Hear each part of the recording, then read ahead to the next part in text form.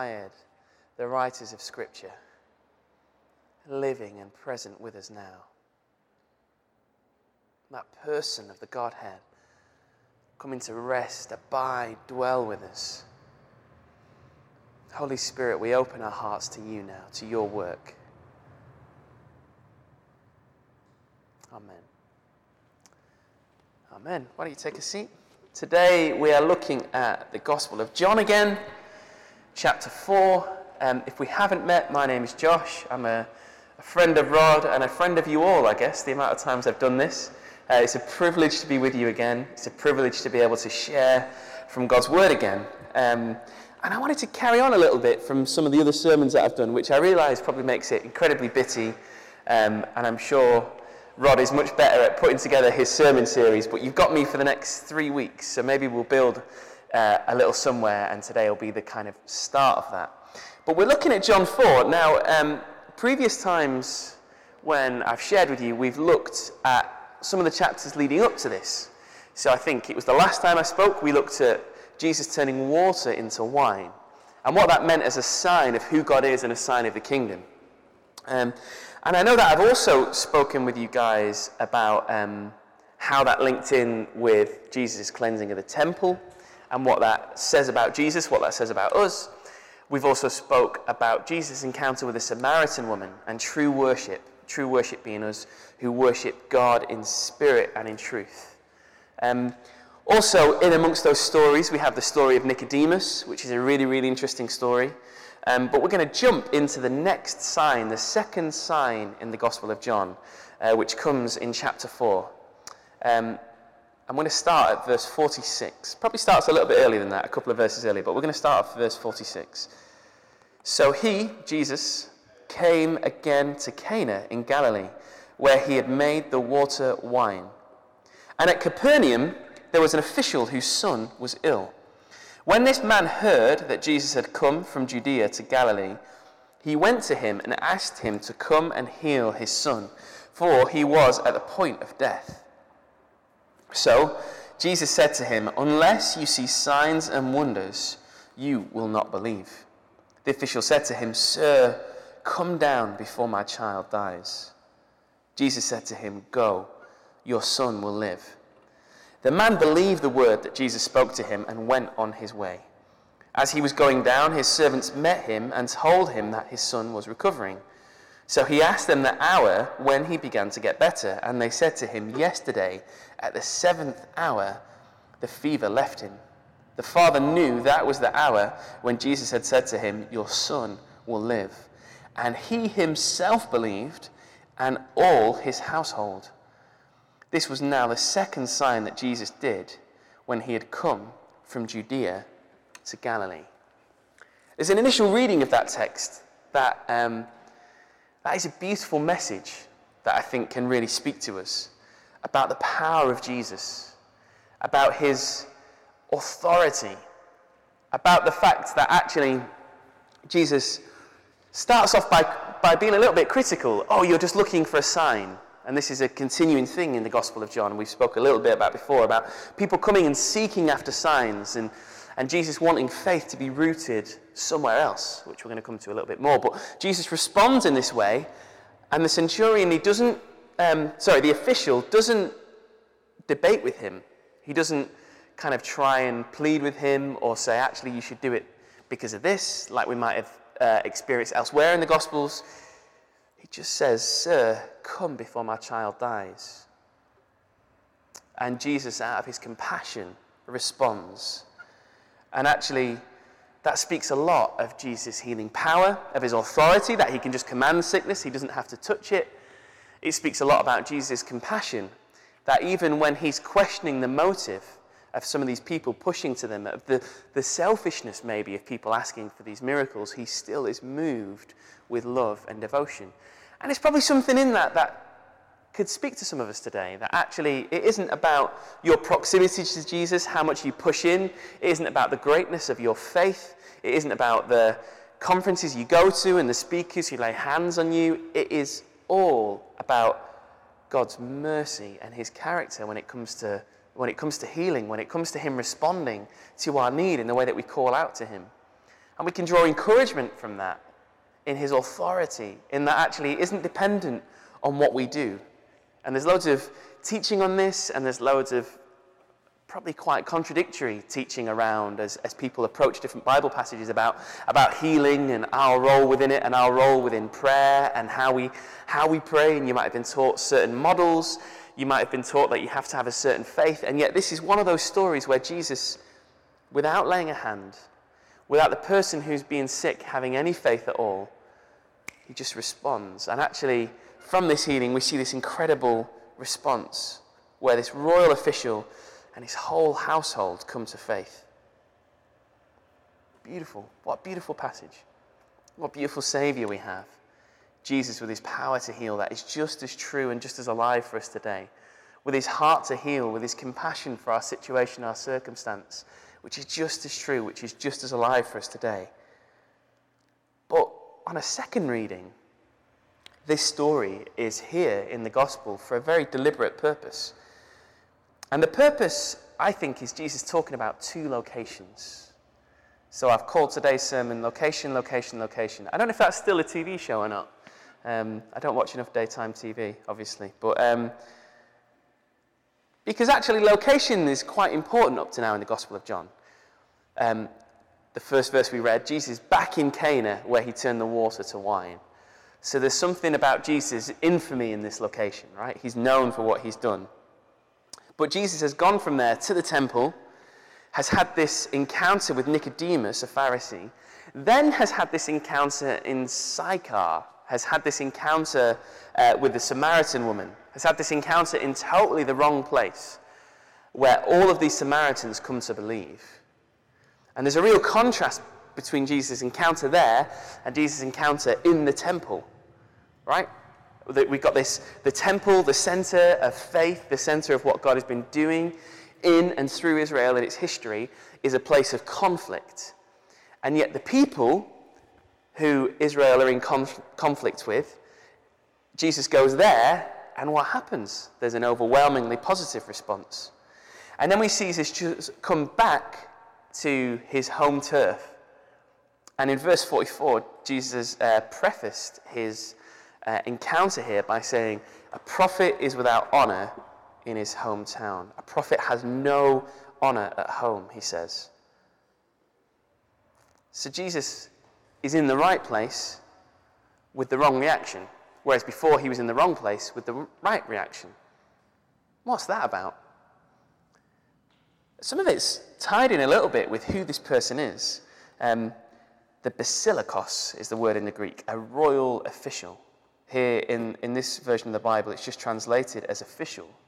But the word basilikos comes from basileia, kingdom.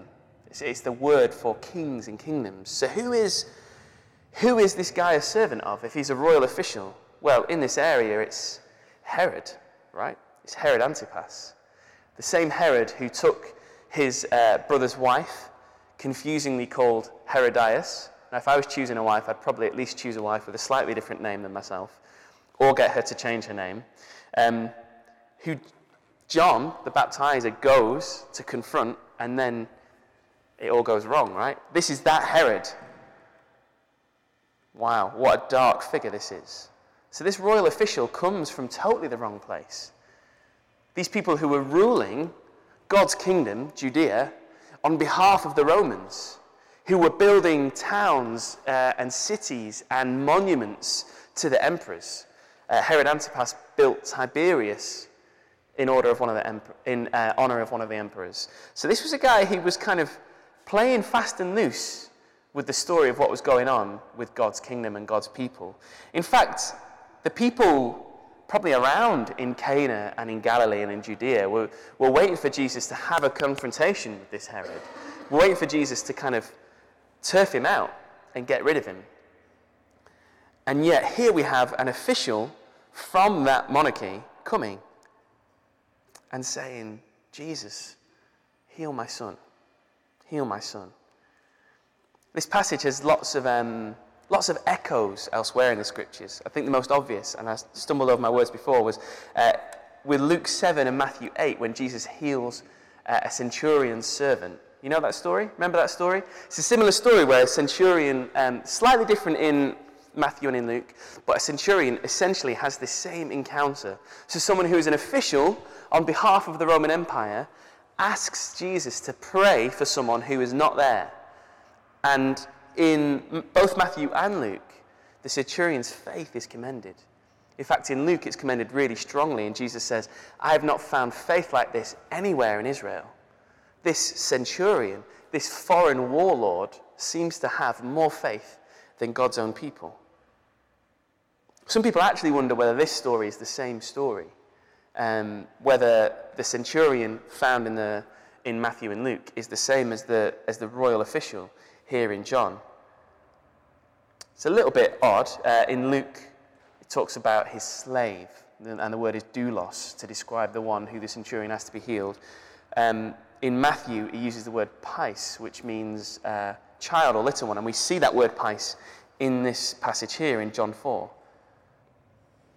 But clearly, in both those stories, whether they're the same story or separate story, and there's clear, strong links between the two, there's a similarity between the two, there's something about faith. And there's something about faith in an unexpected location that isn't just commended because Jesus doesn't say, wow, you have faith even though you are here. He actually says, you have faith greater than where I would expect it to be. Faith can sometimes be in the most surprising places. See, we would expect faith to be found amongst the religious people gathering in the temple. We'd expect faith to be found with Nicodemus, the religious teacher of the law. We'd expect faith to be found not in Sychar, but much more in Cana or in Galilee, in God's people, right? That's probably quite similar for us. I wonder, as I was praying and preparing for today, I wonder where we find faith. Do we find enough faith in the church? Do we live our lives as the people of God with faith?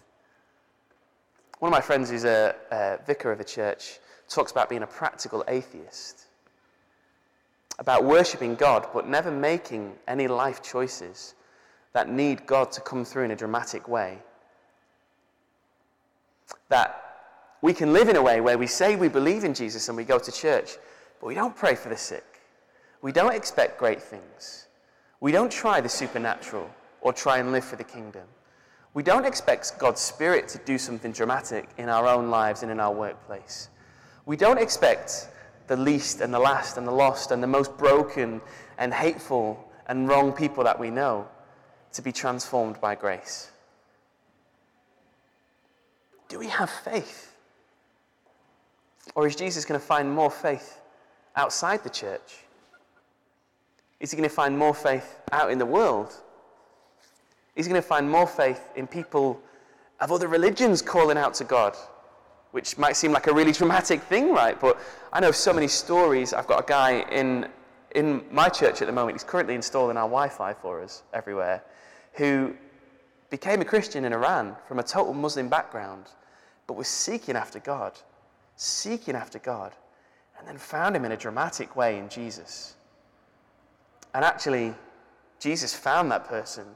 And I find that so incredibly challenging and convicting because he didn't just go, wow, I found Jesus. I can kind of keep going and add this to my faith. He moved his whole family from Iran. In fact, his wife hasn't even come to faith yet, and he had to convince her to leave Iran to come to England because it wasn't safe, because he was so determined that he was going to live for Jesus. Does Jesus find more faith amongst people like that, amongst Muslims seeking after God, than he does in the church at times? When we look at the church, do we see a people of faith? Do we see a people of expectancy, asking God to touch and move? Do we see a church that asks Jesus to heal, that believes in the authority of Jesus to change situations where he's not even present?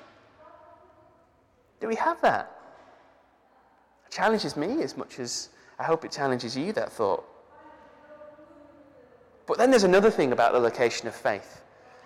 It's not just that Jesus finds it within someone who isn't within the neat natural boundaries that expect it. It's not that Jesus doesn't find faith within God's people. It's that actually Jesus questions where that faith originates from, where that faith has come from. Jesus says, unless you see. And there's this parallel that Jesus draws between those who want to see the signs and the outward works of Jesus, and then here, this centurion, who Jesus just says, go, and he goes. He believes and he goes. And from that, his whole household is led to faith.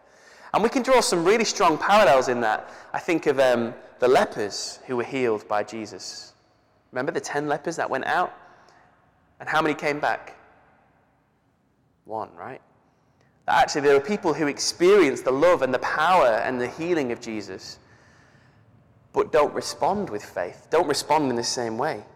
In fact, actually, this is the first time we hear of someone experiencing Jesus and then their whole household being saved. This is the first time we hear about that.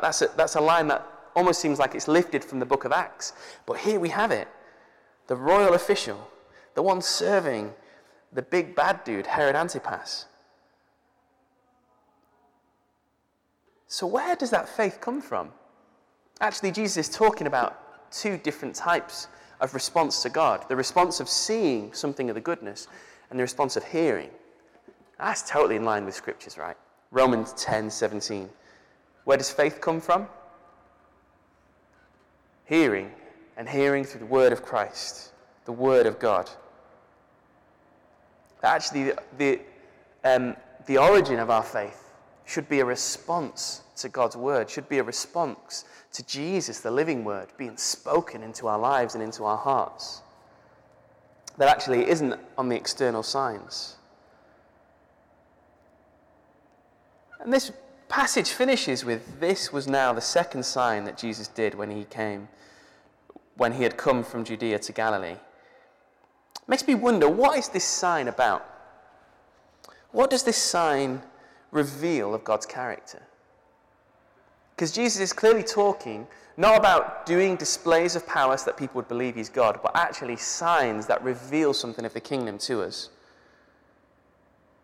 There's something about the inclusiveness that Jesus is speaking to us about here, that actually sometimes our boundaries need to be a little bit different. That there might be people outside of the people of God who have more faith than those inside the people of God. And we hear that challenge today.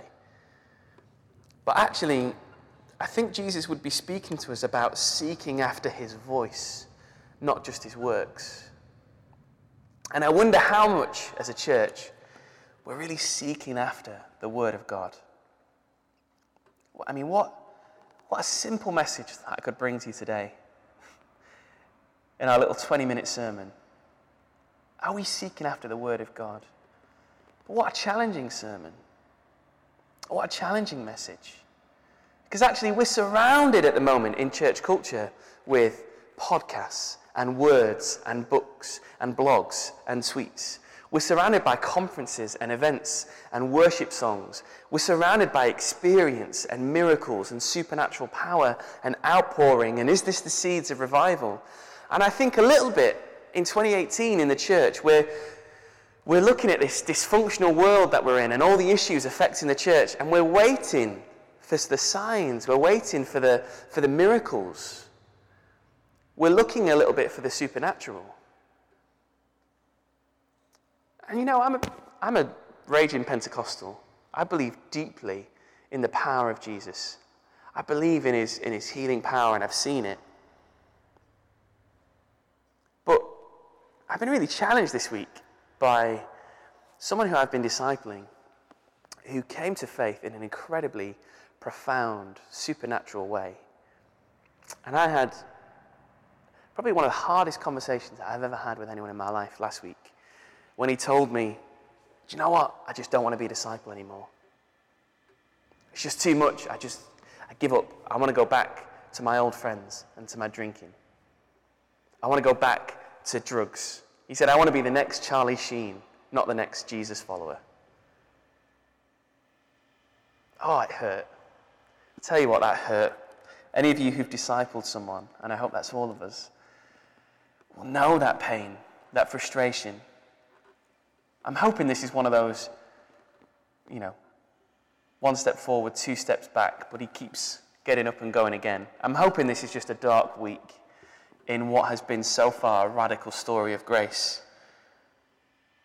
But actually, there's also a part of me that goes, how much was his faith based upon the word? How much did I, in my discipleship, in what I was passing on to him, how much did I pass on the word to him? And how much did I pass on signs? How much did I want to pray for the supernatural, for the Spirit to change him, and yet didn't challenge him with the word, didn't challenge him with the discipline, with the instruction, with the devotion, with learning to follow Jesus' voice for himself, not just constantly ask for Jesus to break in and do the signs? Do we have a signs or a hearing-based faith? I was talking to Rodney, he was telling me about a Sunday sermon here recently, talking about Hebrews 6, those of us who have tasted the heavenly gift. How can we turn away from that? Hebrews 10, if we go on sinning after receiving the knowledge of faith, the knowledge of salvation. And in both those passages, Hebrews 6 and 10, talks about how we re-crucify Christ. What a terrible thing to fall into the hands of the living God, is how the passage in Hebrews 10 finishes. I just want to urge us today to root ourselves, to root our faith, to root our discipleship of those around us, not in the flashy signs, but in the Word of God, in knowing Jesus' voice and obeying him.